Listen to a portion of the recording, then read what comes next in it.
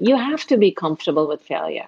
And I think this is something nobody ever talks about. I think failure is the most important part of life. I failed so many times. We could be here all day talking about it. And when you fail, you have to learn to pick yourself up and move forward. I always say focus on the solution. Don't obsess about the problem. Oftentimes, what gets people stuck is you're so obsessed about the problem. Why did it happen? Why did I do that? No, focus on what are you going to do. And so leaning in to me is really being comfortable, because I think failure teaches you much more than success ever will.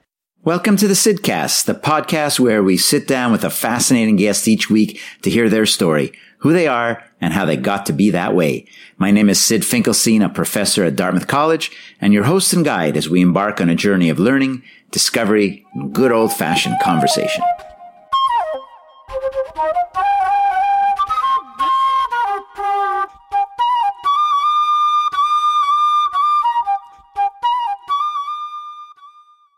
Thanks for tuning into the Sidcast. I'm Sid Finkelstein, and my guest in this episode is Sara Mathew, the third of four very successful women leaders who I wanted to bring to the podcast to start 2021.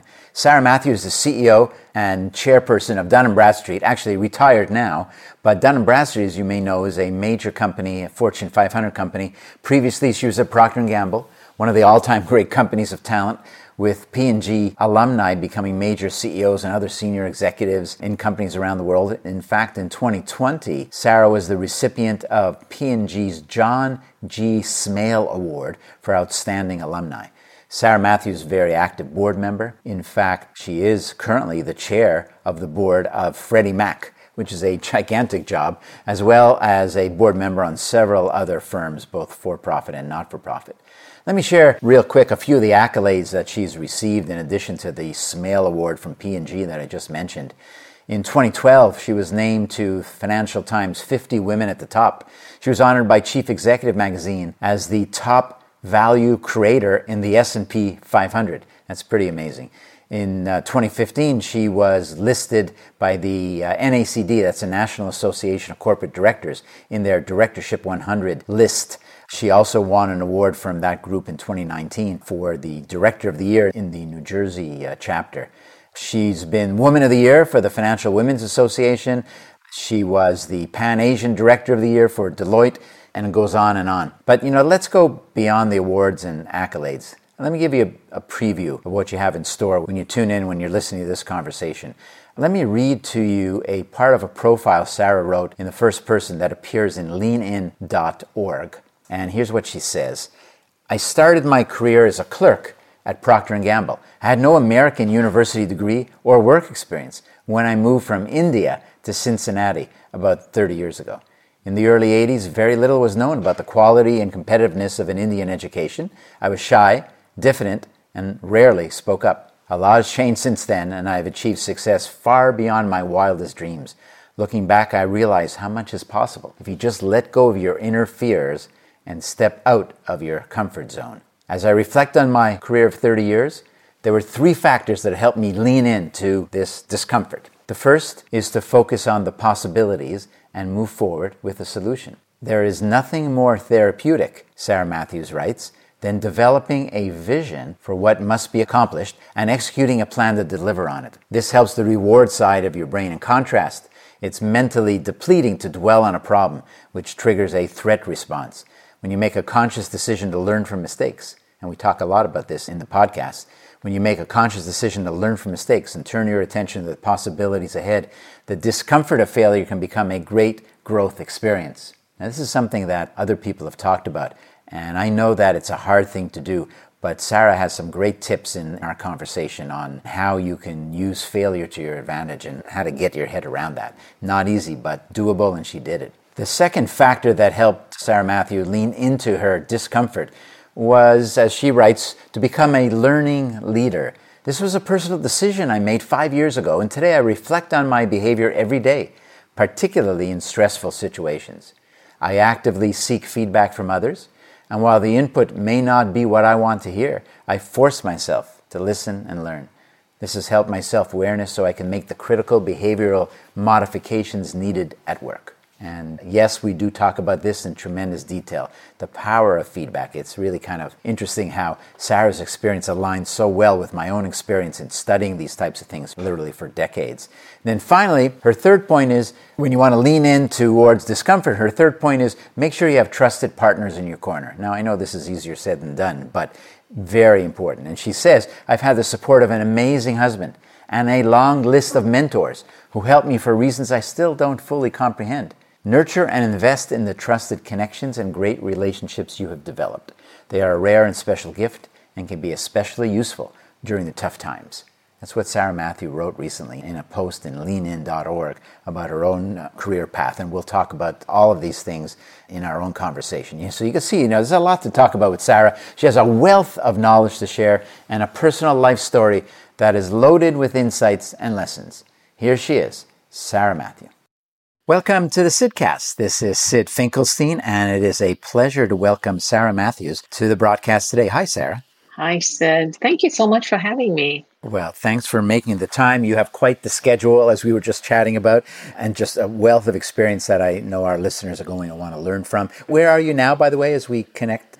I'm in paradise, as we call it, in Naples, Florida. So it's a balmy 72 degrees. This is how I live out my dream of perpetual summers. Yes, so we spend winters here. Very nice. It is still very snowy up in New Hampshire and very beautiful, but not quite that temperature number. So let's start with when you first became CEO of Dun & Bradstreet, which is 10 years ago in 2010. And you were at the company for several years before that. You were the CFO, the COO. And I like to ask people, when these kind of major milestones in a career or in life happen, how did it actually happen? Can you give us the play-by-play, the extent that you remember a lot of the details about how you were told about this and how it happened, how it came about? Sure. I mean, to be candid, about 6 to 9 months after I joined the company, the then CEO, who was my boss, told me I would be running the company one day. I about fell out of my chair because it was the last thing I had expected. I had just joined as CFO, and he essentially is responsible for putting me on that path. About 6 or 9 months after he told me that, he gave me responsibilities for a portion of international, and my son fell really ill. And at that point in time, I remember going to him and saying, look, I have no interest in being CEO. And I was actually thinking about what was the right treatment for my son, and therefore, where should I live? And he was responsible for saying, look, I will do whatever you want, but don't leave us. You need to work from home for a year, you got it. You want a year off with pay, you got it. And what happened is, of course, my son recovered. He's fine now. Thank God for that. So much later, I got right back on that track. I was told probably when I became COO that I was the heir apparent, so it's yours to lose. And of course, then the great crisis hit, but the board decided to move ahead. And so in 2009, so it would have been probably 4 or 5 months before I became CEO, I was told, here's the plan, here's the transition plan. And that's how I found out. But to this day, I call myself the accidental CEO because there are days like today where I still can't believe I ever made CEO because I didn't even know what the term meant when I came to the US in the early 80s. So somebody said better lucky than good. So I think there's a bit of that. Well, that's a lot of luck if that's the case for one accomplishment after another. At some point, the balance of the scales go a little bit differently. But this is very interesting. So did you say it was the CEO that hired you and said one day you're going to be running this company? Yes. So yes, he was hiring you with a very clear notion that, of course, you can't be sure, but this is someone that he really sees as the type of talent that will be my successor. That was part of his thought process right from the beginning. I don't think so. He hired me to be the CFO. 6 or 9 months after I'd been in that CFO job, he said, you're going to be running this company. And then he did this whole pivot. If you fix your leadership. And first, I was shocked that somebody would even consider me for a CEO job. That was not where I saw my career path taking me. I had always thought I would leave D&B after 3 to 5 years and become the CFO of a much larger company. What did he mean by fix your leadership?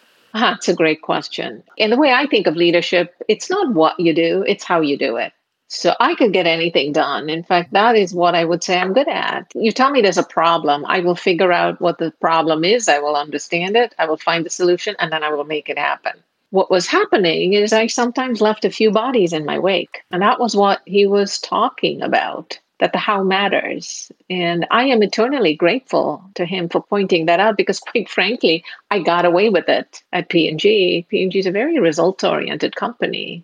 And I was able to get a lot of stuff done and get promoted through the ranks at a very rapid pace. So, I had 16 assignments in almost 18 years. So rapidly progressed through that company. So at D&B and Dun & Bradstreet, how specific was he on his fix the leadership advice? Very specific. So, did it give you specific examples of what you did? Or? Oh, yes. The thing is, I knew it. No one had ever called me on it before, that's all. This is the thing that is so interesting. Almost always we know what's wrong or what's different, and we choose not to. Or maybe in your case, you never felt like you had to. You were never called on it. And so you kept on going. Exactly. What were you doing? Like, could you share I'll give you a good story. A drive-by shooting example or something? Like, I will give you a good story. So about 2 or 3 months after I joined the company, we had a miss in our forecast. And of course, the person who missed the forecast in sales had called Alan, the CEO, to tell him, here's what happened and here's why we missed the sales forecast, and went on to say it's finance's fault. Now, as a new CFO, I had put a team in place to get the accounting right. And, once I talked to the individual, they felt the way I had recognized revenue, or my team had recognized revenue, we hadn't recognized it all up front, we had deferred a portion of it, was the reason why they missed the forecast. And so I went, looked into it. It was done correctly. But as she left my office, she said, ERAM, another product, does it this way. How can you get away with it? So I went and pulled the ERAM contracts and realized that the accounting was wrong. So then the question is, how wrong is it? How much more is there like this? And so I had to very quickly do a quick accounting review. And I found many errors, enough to know that we're looking at a possible restatement of our books. So now I have to go tell the CEO that we're going to be restating our books. Now, let me give you the time frame. It's 2002. So this is right after Enron. So I walk into Alan's office. He's standing up. It was kind of late. He was just getting ready to leave. And I said, Alan, I think you need to sit for this. And he said, no, he's a big man. I'll take it standing. I said, well, I think we might have to restate the books. He looked at me. I still remember the alarm on his face. He said, like the Enron restatement? And I said, like Enron. I don't think there's fraud, but we're going to have to find out. And I never forget, this man sat in his desk. He put his head in his hands. He said, what are we going to do? And, in that moment, I had no idea. I'm not even a CPA. I had no clue how to do it. I said, we'll get it done in 6 weeks before we release earnings. I knew that was the right answer. And this is an example of how I work. I know what the right outcome is. And then I drove to it. Now, I'm not a CPA. I've never done a restatement before. I did get it done in 6 months. But that's my drive for getting things done. That is who I am. That's actually so innate in my wiring that if I make a commitment, I'm going to make it happen. And got it done. Got it done in 6 weeks. 6 weeks. Yes. The fastest this has ever been done before, which of course I had no idea, is 1 year because you have to get it through the SEC. We got it through the SEC as well. So as you can imagine, I'm ecstatic. He's ecstatic. The board is ecstatic. We found the perfect CFO. And then my employee survey results come in. My results were close to last place. And now I'm back in his office. And he said, you're not leading well. And I remember saying, what do you want? You want great results or happy people? And he said, Sara, great leaders do both. It's very simple. It was very simple in terms of how he defined leadership. It's not the what, it's the how. And so I said, well, I guess I'm not a great leader. And he says, no, you don't want to be. So this was Alan. We had these painful conversations where he would force me to reflect on myself and my behavior. No one had ever done that before. Right. That's fantastic to have a mentor as well as your boss. A close friend, right until he passed away last year. An amazing man, because I think he did for me what was more needed than anything else.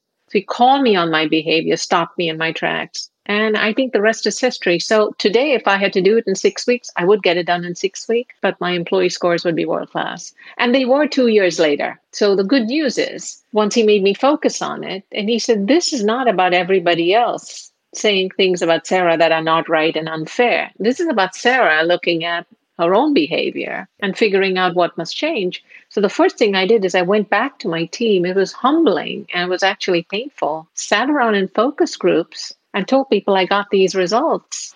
And it's clear that I'm not doing something right. And I need your help in terms of what do I need to do better. And one of the things I do is I make people feel small. A couple of people said how hard it is to work for me because I work so hard and I do know some of the answers and they feel they can never measure up. Now, that's not what I ever intended, but that was the impact I was having. So I had to watch my words, change my behavior. So to me today, leadership is about behavior. It's that simple. It is how other people perceive what you do.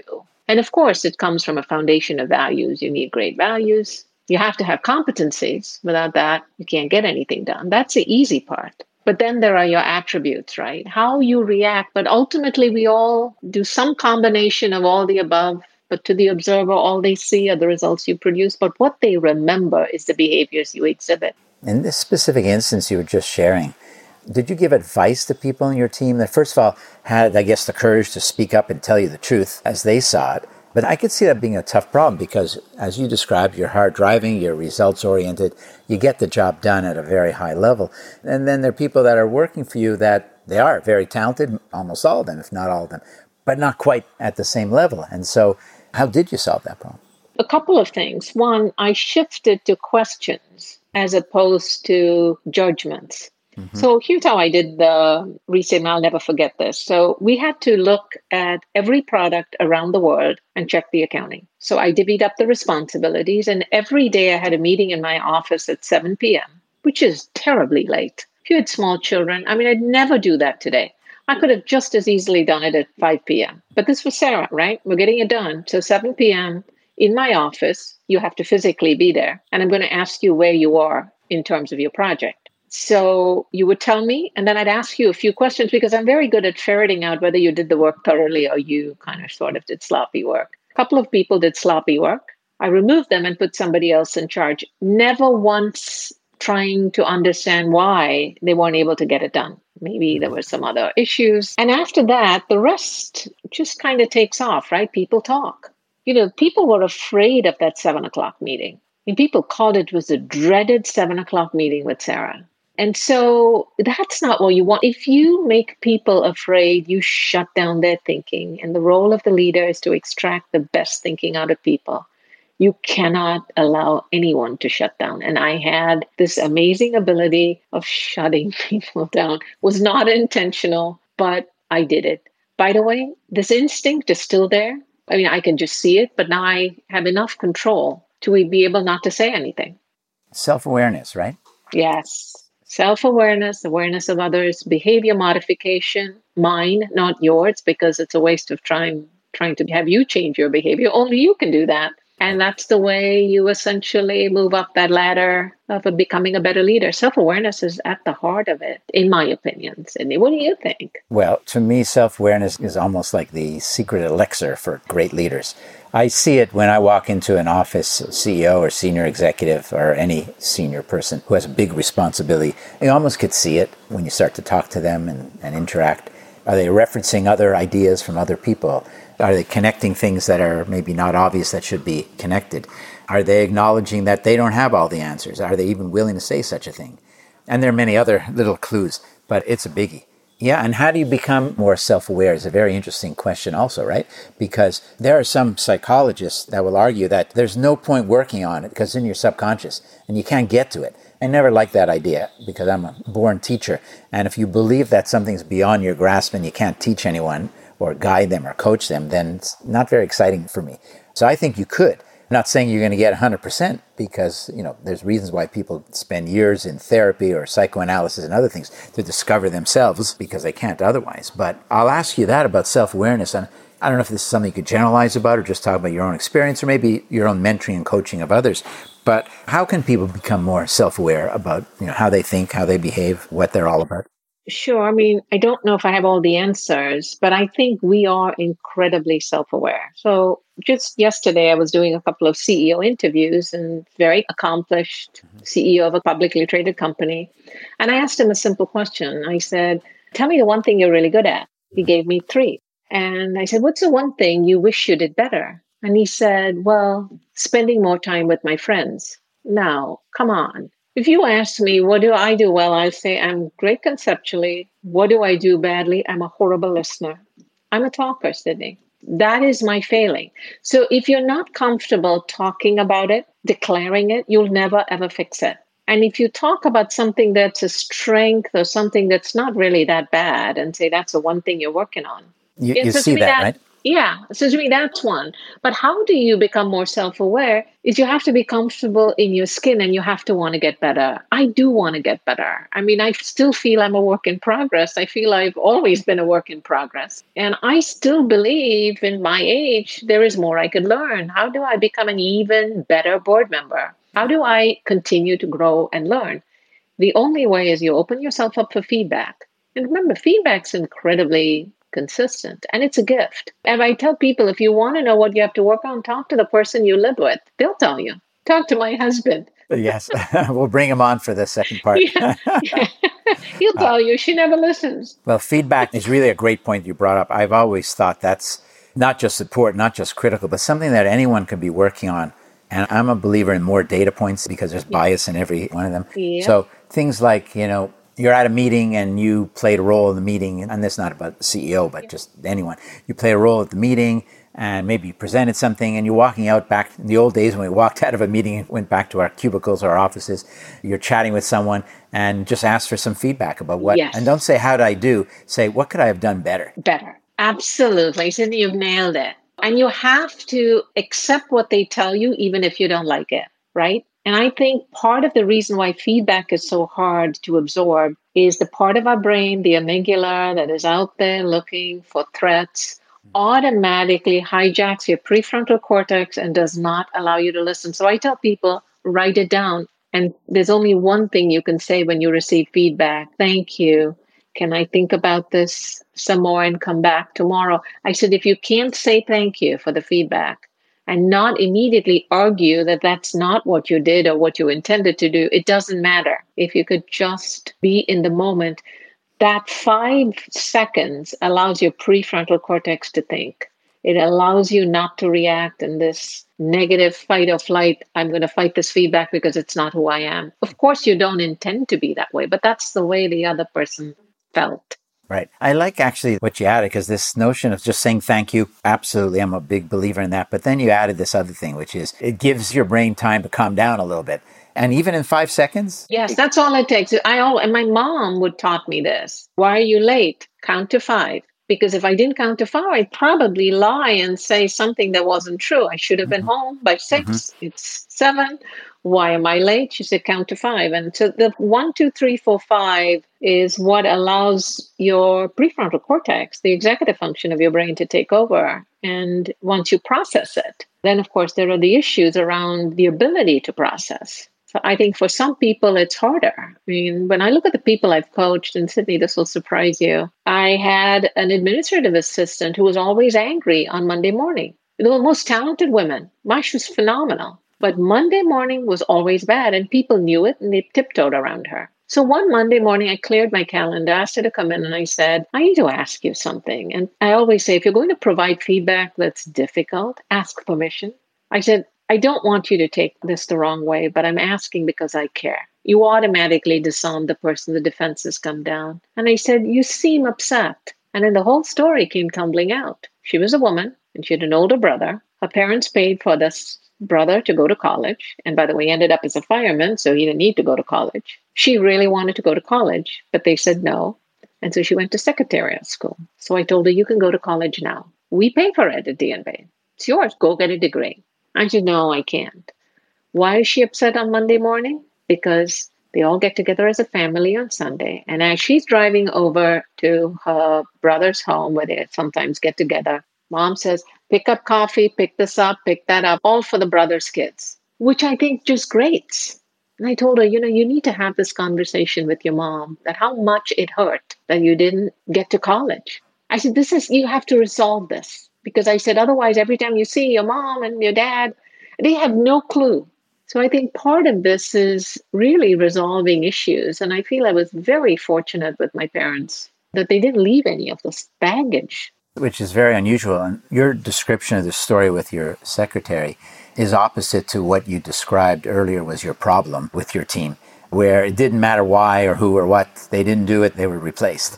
And so you learned that lesson at multiple levels. You mentioned your parents. So you grew up in India and you came to the U.S. How old were you? I would have been 24.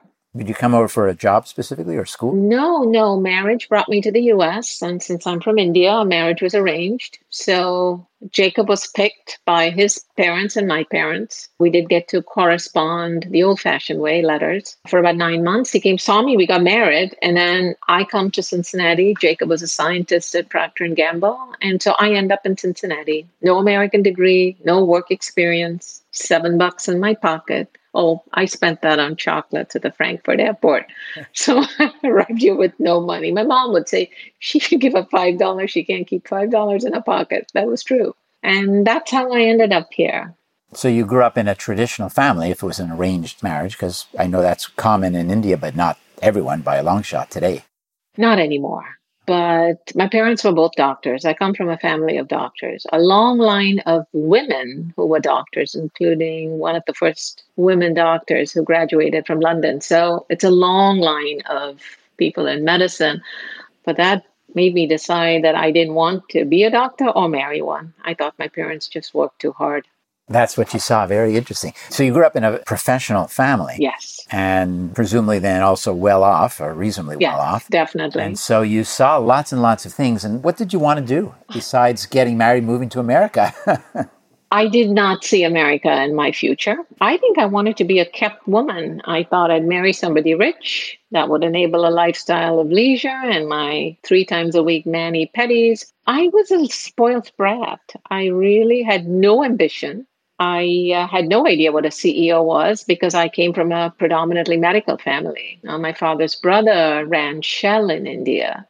I thought his lifestyle was much better than ours because, his chauffeur had a cap and a uniform. Ours didn't. So, I thought, this looks like a better life. But beyond that, I would say I knew nothing about life, about what it is I wanted to do. But my parents had educated me really well. That I had. But all the education was in India. And when you come to the US, I will never forget my interview at Procter. It was like, what do you do in the summer? And I said, well, it's really hot. We would go up to the hills. And I knew that was a bad answer because you could just tell by the expression. And then he said, well, what did you do in the hills? I said, well, I played tennis, I read. And I knew, bad answer. Who paid for your education? And I thought, dumb question. My parents, of course. Where would I have any money? And I knew, again, bad answer. And in the end, I got a job as a clerk at Procter and Gamble. So that's where it all started. Where did the ambition to move up and move up fast come from then?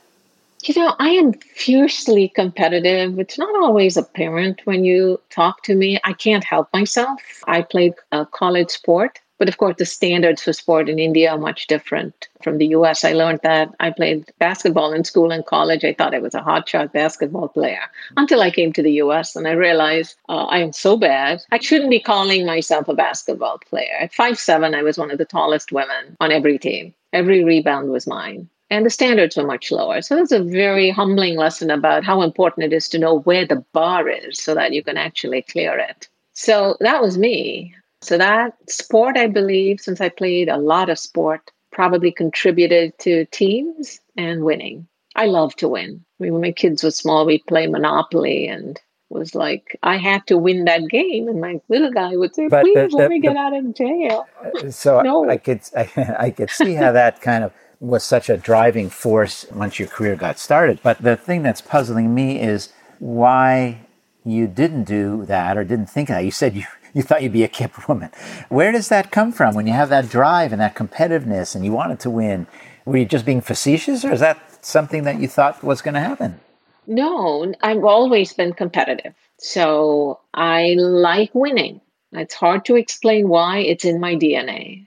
Whatever I do, I want to do exceptionally well. And the bar is me. It's not somebody else. It's usually me. So I was competitive in sports, very competitive in sports. And in school and college, things have changed a lot now. Back when I was in school and college, 100% of your grade was dependent on your final exam. I thrived on that. So I would literally be skating through school and then I would ace the finals. I always did really well, but at the very, very end. So people sometimes didn't even think of me as competition in school. They thought of me as a sports person. But somehow, out of the end, I would pull it out. So you can ask, why did I do that? Well, I can only say this desire to win is deeply embedded in me. And I come to the US and I realized that if I want the basic comforts of life, like shopping, I need to work. So now I decide I need a job. Of course, getting a job with no American degree is not easy, but I got into a phenomenal company, Procter and Gamble, and it was almost like getting another education all over again. They promote from within, so they develop people. And while I started out as a clerk, 2.5 years later, I was probably ahead of everyone who started in management. It's a phenomenal company. It's the ultimate meritocracy. It was perfect for me. So this is, I mean, P&G is legendary for their talent development, right? And many alumni, P&G alumni, have gone on to become CEO and other big jobs in many, many companies. It used to be called an academy company, almost like a university and a company at the same time. So could you dissect that a little bit? I mean, it's in the DNA, it's in the culture, but what is it? Like if there's a listener who is running a division of a big company or a smaller, has his own or her own company, and they want to build that culture, what could they do? Well, first, it's promote from within. So all the competition is visible to you. They're not going outside to bring somebody in. So you really can scope out the competition. The next thing is feedback. Feedback is ongoing. It's a gift. You get it not at the end of the year. You get it all through your career, which is phenomenal. The third thing is the forced ranking system, which, by the way, I brought over to D&B as well, is you're force curved on a bell curve, 1 through 5. I was 1 rated my entire career, and it was terrible. I didn't just want to be 1 rated.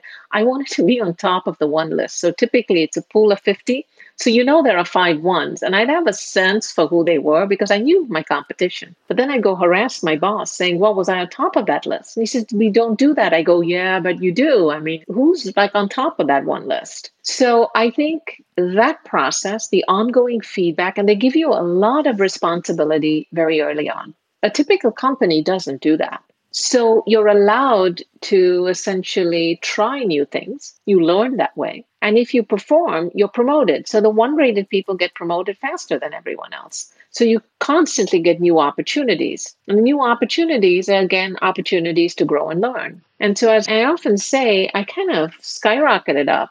And then my ambition on what I wanted started to change. So from starting out wanting to be a kept woman, I kind of started to like what I was doing. And I realized, you know what? I want to be a CFO. And I wanted to be a CFO by the time I turned 45.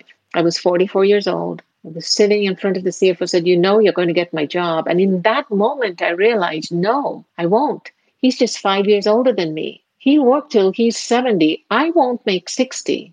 If I want to be a CFO by 45, I'm going to have to leave. And that evening was when I put my resume out to the Spencer Stewart, Korn Ferry, and Heydrich, lined up 3 opportunities, and then picked D&B.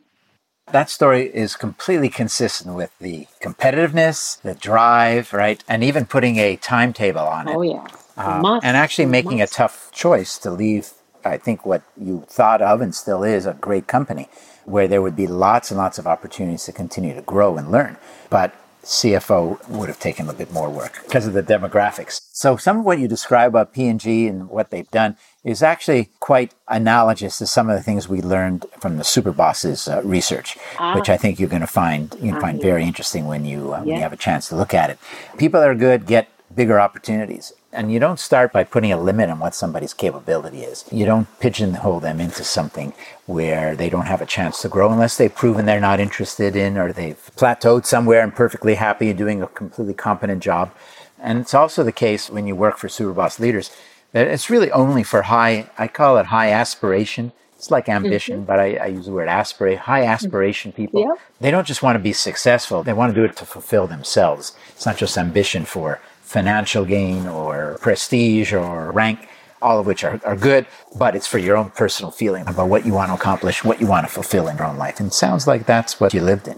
Yeah, kind of. I think so. You have talked about the importance of leaning into areas of discomfort. Could you give us an example of that and what you learned from that process? I think in terms of leaning in, you have to be comfortable with failure.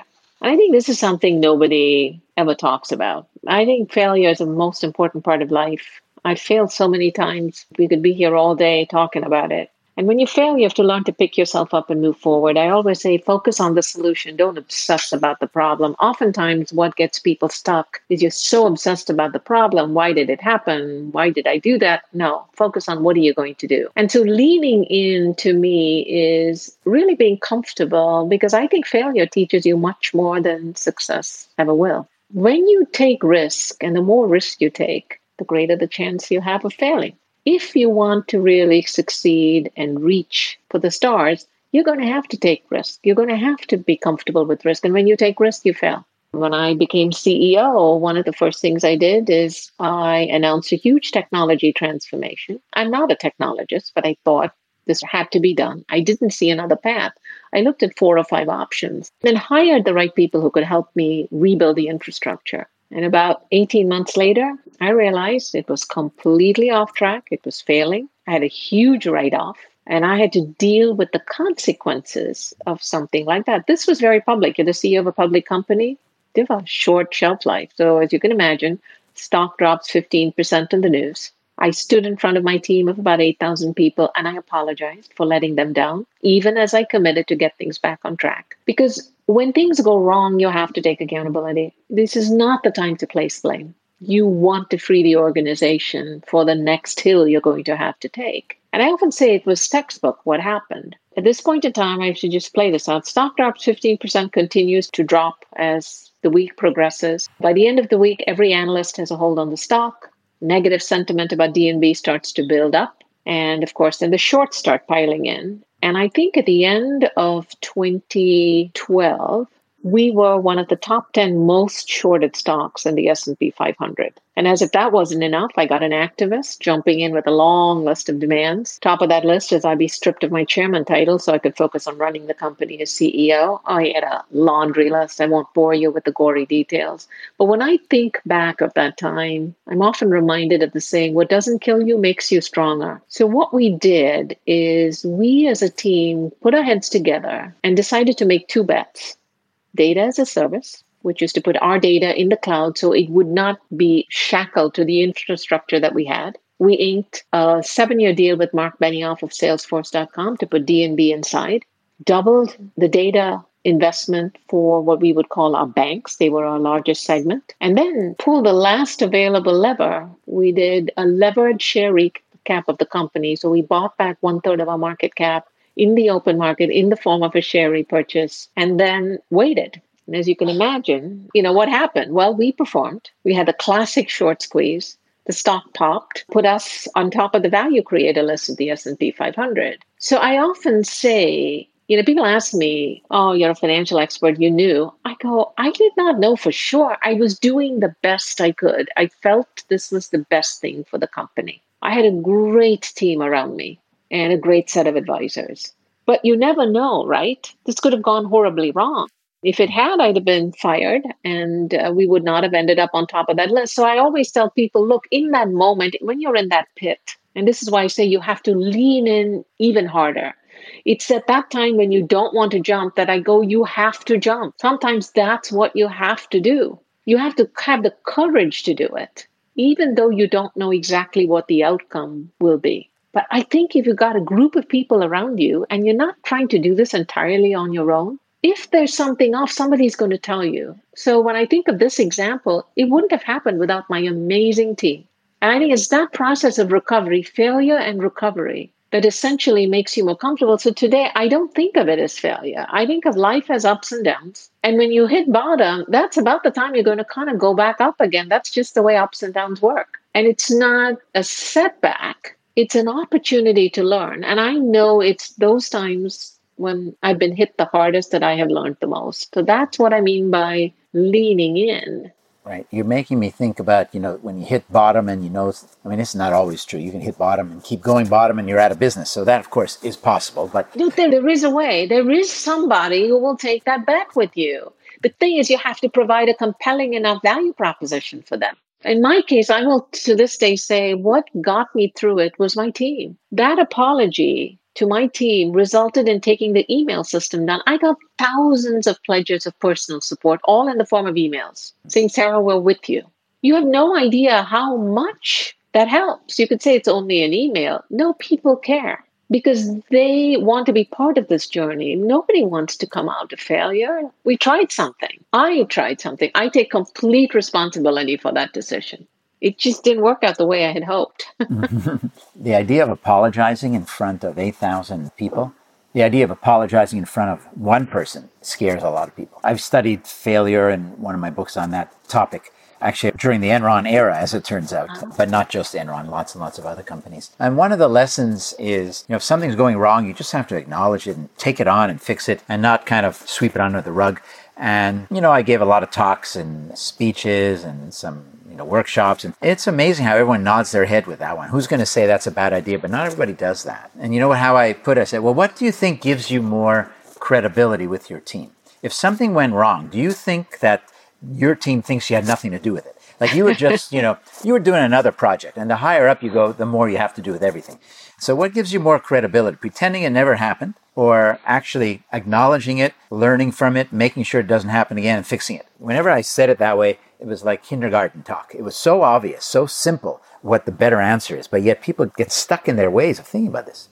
Well, it's because I call it habits, right? So again, I take you back to the brain, the basal ganglia, which is essentially autopilot for the brain, is how you do things. That wiring continues to build until you're 75. And after that, you can't build new habits. So this is a habit. Learn to apologize.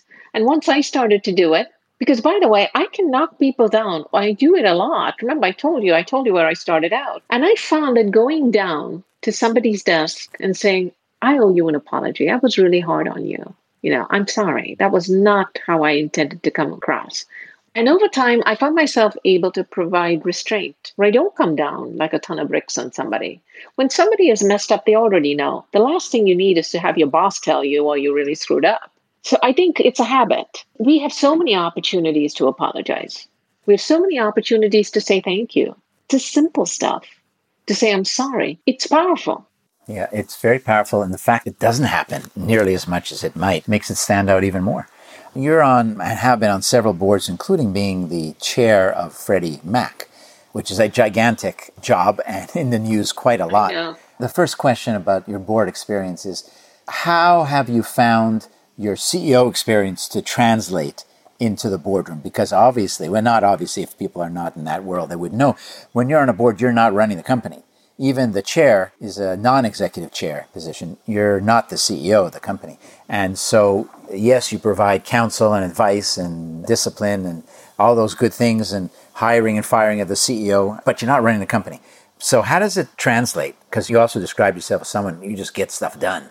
I always say it's oversight, not overreach, exactly what you said. So whenever I want to reach for the wheel, I pause and ask myself, so what is the problem? Do we have the wrong CEO, or is Sara trying to run the company? And sometimes it's the wrong CEO. And that's the problem that should be brought to the attention of the board and addressed. But the worst thing you can do to a CEO as a board is to undermine them. So when I think of my role and why this helps, is this board is the boss of the CEO. The job is to get the right person, just as you said, and ensure that you give them the appropriate feedback, that you allow them to flourish. You want to help them see around corners. You want to prevent myopia. You want to ensure that they're thinking broadly. And that's a gift. It's actually what I would call a whole nother level of leadership above and beyond where you were as CEO, because this is about influence. A CEO, you were the decision maker. The buck stopped with me. Now it is about influence, which is my job is to make the CEO think and then decide what to do. My job is not to tell the CEO what to do. And so how do you have the conversation with the individual? Now, it's also around relationship skills, because you have to get alignment with the board. And by the way, the board has disparate views. And the job as chair is to ensure that the CEO's choices and the board's alignment are congruent. And so for that, I think you require great listening skills, great relationship skills, and a willingness to participate outside the boardroom. So I, as chair, talk to all of my directors on some frequency outside the boardroom. The newer ones, I check in to see how are they feeling, and do they feel a sense of belonging? They're getting the information they want. Are they feeling that they can actually contribute? I try to draw out the people who are quiet, because in every boardroom, there are the folks who speak and those who tend to be more quiet. And more than anything, I think of myself as least among equals, and the chair job is easier because it's not my job to decide. It's my job to do the will of the board. And once I redefine my job as it is to do the will of the board, then it's figuring out what is the will of the board. So then I could say, look, I don't think we have complete consensus. I don't think we have alignment here. And over time, people kind of slowly converge to a common path. That expression, the will of the board, is very smart because I've known many other directors and some chair people. They don't all say that. I could tell you that much. I'm sure you've seen it because you've been one of those directors yourself. Yes, I have. Still are. What it makes me think of, what it reminds me of is one of the toughest jobs anywhere is to run a professional services organization when everyone is really smart. And the toughest may very well be universities because you can't fire your rank and file professors. But yes. Lawyers' offices, legal practices rather, doctors' practices certainly qualify as well, where you have really high intellect and people are used to being right. And my experience has been that the way you lead those types of professionals is by almost inverting the power structure where you're working for them. You're making it easier for them to fulfill whatever their job happens to be, which takes a certain type of ego to be able to do that. And I think what you just described, I mean, you didn't say it quite that far, but it's consistent. You just described as the role of the chair is to try to capture the will of the board. Now you're going to try to move that will in a direction you think is meaningful. Yeah, I try to essentially get everybody aligned. We don't need consensus, but we need alignment, because if we don't have alignment, we cannot give the CEO mixed signals. I also manage the CEO's emotions, because I often say, the hardest part about the job of being a CEO is it's the loneliest job on the planet, and you have nobody to talk to. So I always encourage my CEO to call me. And do they? And if he's yes. And sometimes he's just venting. And I go, you still venting, or you need some help? And he says, no, I'm just venting. And most of the time he doesn't need help. He's somebody to talk to. And what I encourage him to do is don't do this with your team, because they cue off your emotion. And you got to be very careful. Yeah, you're frustrated. Then if you're not settled, then they're not settled. But Sarah, there are many instances where you don't want to say that to the chair either because of the relationship that might exist. I mean, the chair and the board, they can fire you if they thought that was the right thing to do. So it's like showing weakness to your boss. Right. Takes a special relationship. True, I would agree. But I don't think a CEO that gets fired should be in shock. And I know CEOs have been fired and were in complete shock. That's not right. A CEO should have been given fair warning. It gets to the feedback point that you... and you have to be direct. So sometimes chairs don't give the CEO direct feedback. They kind of sort of say, well, you're doing pretty good. I mean, when I look at my case, I had a phenomenal lead director and a great board at D&B. And I got feedback. And I remember when I was doing the levered share repurchase, and the board says, Sarah, you don't even like share repurchase. And now it feels like you're rolling up your sleeves and swinging for the fences. What if this doesn't work? I said, then you'll get another CEO. And I still remember my lead director, Chris, terrific guy, saying, yep, that's right. So we're going to back you. But there will be consequences if this doesn't work. You're betting your job on this, is what they told I felt it was the best path. I felt we should go for it all the way. And I felt if we didn't do that, we wouldn't get the activist out of the stock. And sure enough, he got in at 58. At 70, he left. He had waited 9 more months. He'd have got 120. So, it was his loss. But that's the point, right? But you have to be accountable. If it had not worked, I don't think you'd be interviewing me, Sid. You'd have an interesting continuing career, but who knows what direction it would have been. I don't know. I would have figured something out. I'm pretty sure I would have figured it out. Yeah. It's life, right? So there are not a lot of women who are CEOs of Fortune 500 companies. When I looked it up recently, I think the number was 41. Maybe it's changed slightly, but that's not even 10%. And you were, when you were CEO, one of those women. And of course, you're now the chair of Freddie Mac and other boards as well. What's going on? Why does it seem like we're just not pushing those numbers in any direction we should be pushing them at any pace that's reasonable? I don't have any answer for you, Sydney. I wish I did. The numbers speak for themselves. We just need more women at the top. I'm going to probably come at this from my experience, which may not apply broadly to everyone else. But I can think of 3 things in my case. 1, women need to aspire to get to the top and relentlessly focus on getting there. That's what I did. I wanted that job. Not when I started out, but over time. The second thing is I think men need to champion the advancement of the most talented women. And I call this transformational relationships. They are beyond normal mentoring relationships. And as part of this, I started writing down all the people who had a profound impact on my life. I talked about Alan, D&B CEO. I came up with 16 people over Wow. my career. 16. 16, all white male. Now, I don't believe everybody gets that kind of luck to have 16 people kind of take you under their wing. Harvey Golub, chair CEO of American Express, was the chair CEO of Campbell Soup when I joined that board in my 40s. He took me under his wing, and I learned so much about what it means to be a director because I was classic management. I should not have been on that board. I often say I cut my teeth on that board, and I feel terribly sorry for the people I subject my management style to because I, didn't quite know any better. So that would be the second thing is men truly mentoring in a transformational way, the advancement of the most talented women. You can't do it for everybody. And then the third thing I believe is as a woman, the choice of your life partner, I believe, has a huge influence. Now, in my case, I told you my marriage was arranged. So I didn't even pick my life partner. But I don't think I'd be where I am if it were not for Jacob. So ours is a true partnership.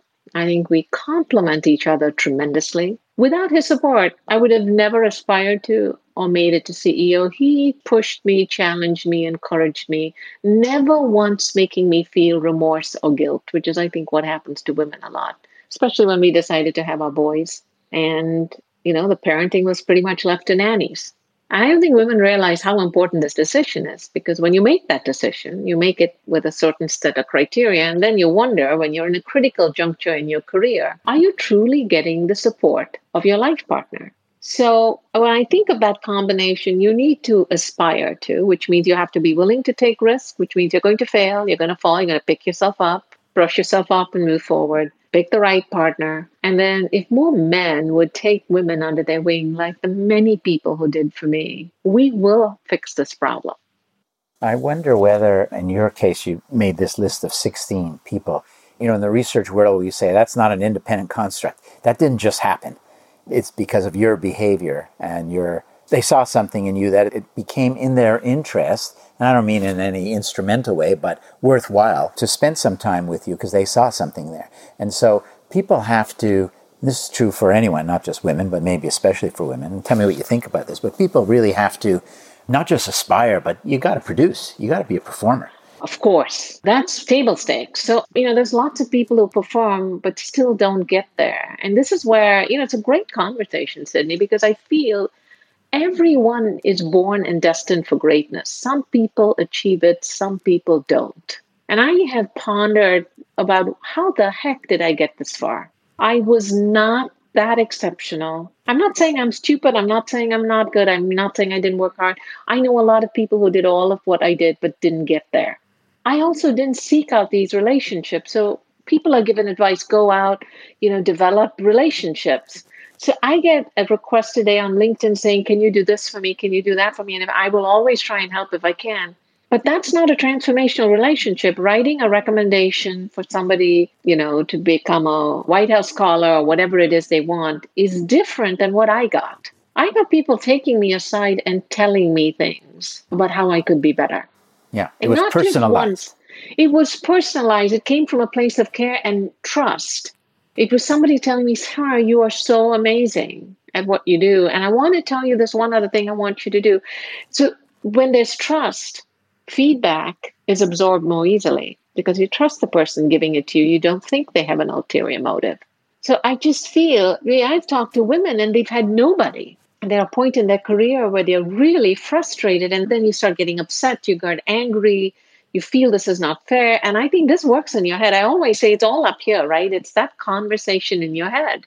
And if you don't resolve that conversation, it's really hard to move forward. Then you get angry, like my secretary used to be, before you realize that it really is up to you. But I do think men could do more. And we're all busy, right? And I had this happen all the way through my board memberships, people. Even now, there are 2 directors who no longer serve on boards. I just had an email from one of them the other day saying, hey, Sara, I just wanted to call and chat. How are you doing? I just joined the board of a SPAC and, he wanted to know better, what was that all about? So that's my point. So why did somebody do this for me? I don't know, Sydney. That's the one part that I have not figured out. It's happened repeatedly. And my hypothesis is, because you said being a performer is just table stakes, which is right, but seeing that upward trajectory and potential, seeing this extreme potential, I think even then that doesn't guarantee anything, but I think it certainly helps. And so I'm thinking about for, people, say some of my own students that are, 30 years old, give or take, that are just restarting their career, or people further along in their career, what they can do if they want to fulfill those aspirations. And you said a little bit about that. You have to have those aspirations. Yes. The advice of, networking and reaching out to people, this is standard advice. People do this all the time. But to break through that level of, I called it personalized when I heard you describe it, personalized mentoring, as opposed to writing a recommendation letter or something that thousands of talented people could do that have a brand name that might impress somebody, but it's not the same. What they could do to get that personalized, besides being, yes, a high performer, and also have that potential and do the networking, boy, I'd like to be able to give them more. You know what I mean? I wish I could give you more because I never sought out any of these relationships. And so one, I think people sometimes when it comes to performance, the question is, where do you set the bar? Remember, I told you I was a phenomenal basketball player. I was in the papers in India all the time in college. I come here and I realize I'm horrible. Well, you have to accept that the bar is here and Sara is well below the bar. Now, the question is, do I want to make myself as good? That's Malcolm Gladwell's 10,000 hours, right? You can be good at anything. You just have to put in the time. I decided no, so I stopped playing basketball. But on something else, I call it that passion for doing something. So you have to love what you do. So if you don't love what you do, go find something else that you really love what you do. Because if you love what you do, you're really good at it. I think that's when the magic begins. Then other people see that and maybe want to help you just that little bit further. Yeah. Pick the game where you can actually be the all-star. Yes. And that's not every game. It does require, some self-awareness, maybe a lot. It does require some adjustments and pivoting and recognizing failure and giving yourself a chance to fail, as you said earlier as well.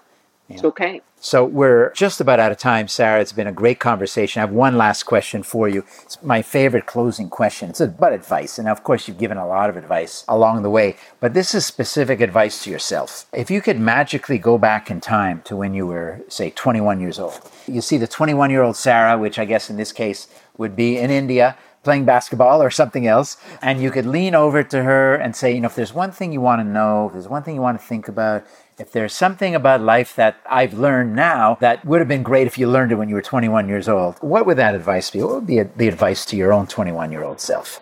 To be unapologetically, authentically who you really are. So there's never an act, because that's when you're actually able to perform at peak capacity. Embrace all of you. You're the good and the bad, because that's how we are made. In fact, that's what makes us human.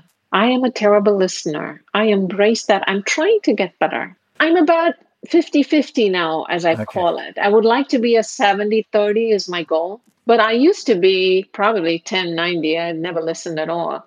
But the reason is sometimes, people often say, focus on what you have to get better at. And that's how you aspire to greatness. I would say, actually, no, it is your strengths that get you to where you are. You try and minimize what you need to work on, but you embrace it. Because if you ever don't embrace all of you, it's really hard, I believe, to move forward. So if you feel bad about yourself, I would say, go away, reflect on that, and ask yourself why. We all, are not perfect. I have not met a perfect human being, and I'm the farthest thing from being perfect. But if you can be unapologetically who you are, you will find that people respond very well to it because there's no act. You're authentic in every interaction. Yeah, and it's refreshing, and people like to be around people like that because there's so many others that, the term fake news has become all too popular, but fake personality is even worse in some ways. You got to be who you are. And it makes me think also that if you know that you have certain weaknesses, let's say you talk about listening skills, you could say to someone, I know I'm not as good a listener as I need to be. I recognize that I'm working on it. And you kind of admit this up front. You take away that entire kind of weapon in the negotiation, so to speak. You disarm your opponent with the one thing that they could hold over you because you know it's there and you're working on it and you're not perfect. So fine, what else is there to say? So quite a powerful way to deal with it. I hope it is. Sara Matthews, thank you so much for taking the time. I know it's busy, but it's been great. And this is just a great series we've got in January with leaders that happen to be women that are sharing their philosophies and ideas and advice. Thanks for being on the Sitcast. Well, thank you so much for having me, Sydney. Really appreciate it.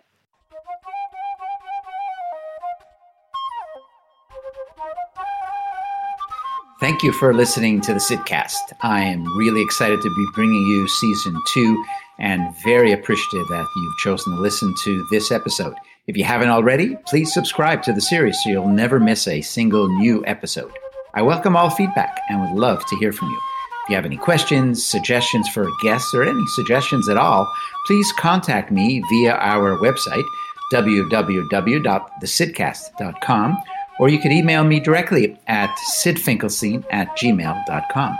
If you like what you heard, I hope you'll tune into another one of our episodes, and please give us a 5-star review and share with others who you think would enjoy and benefit from the show as well.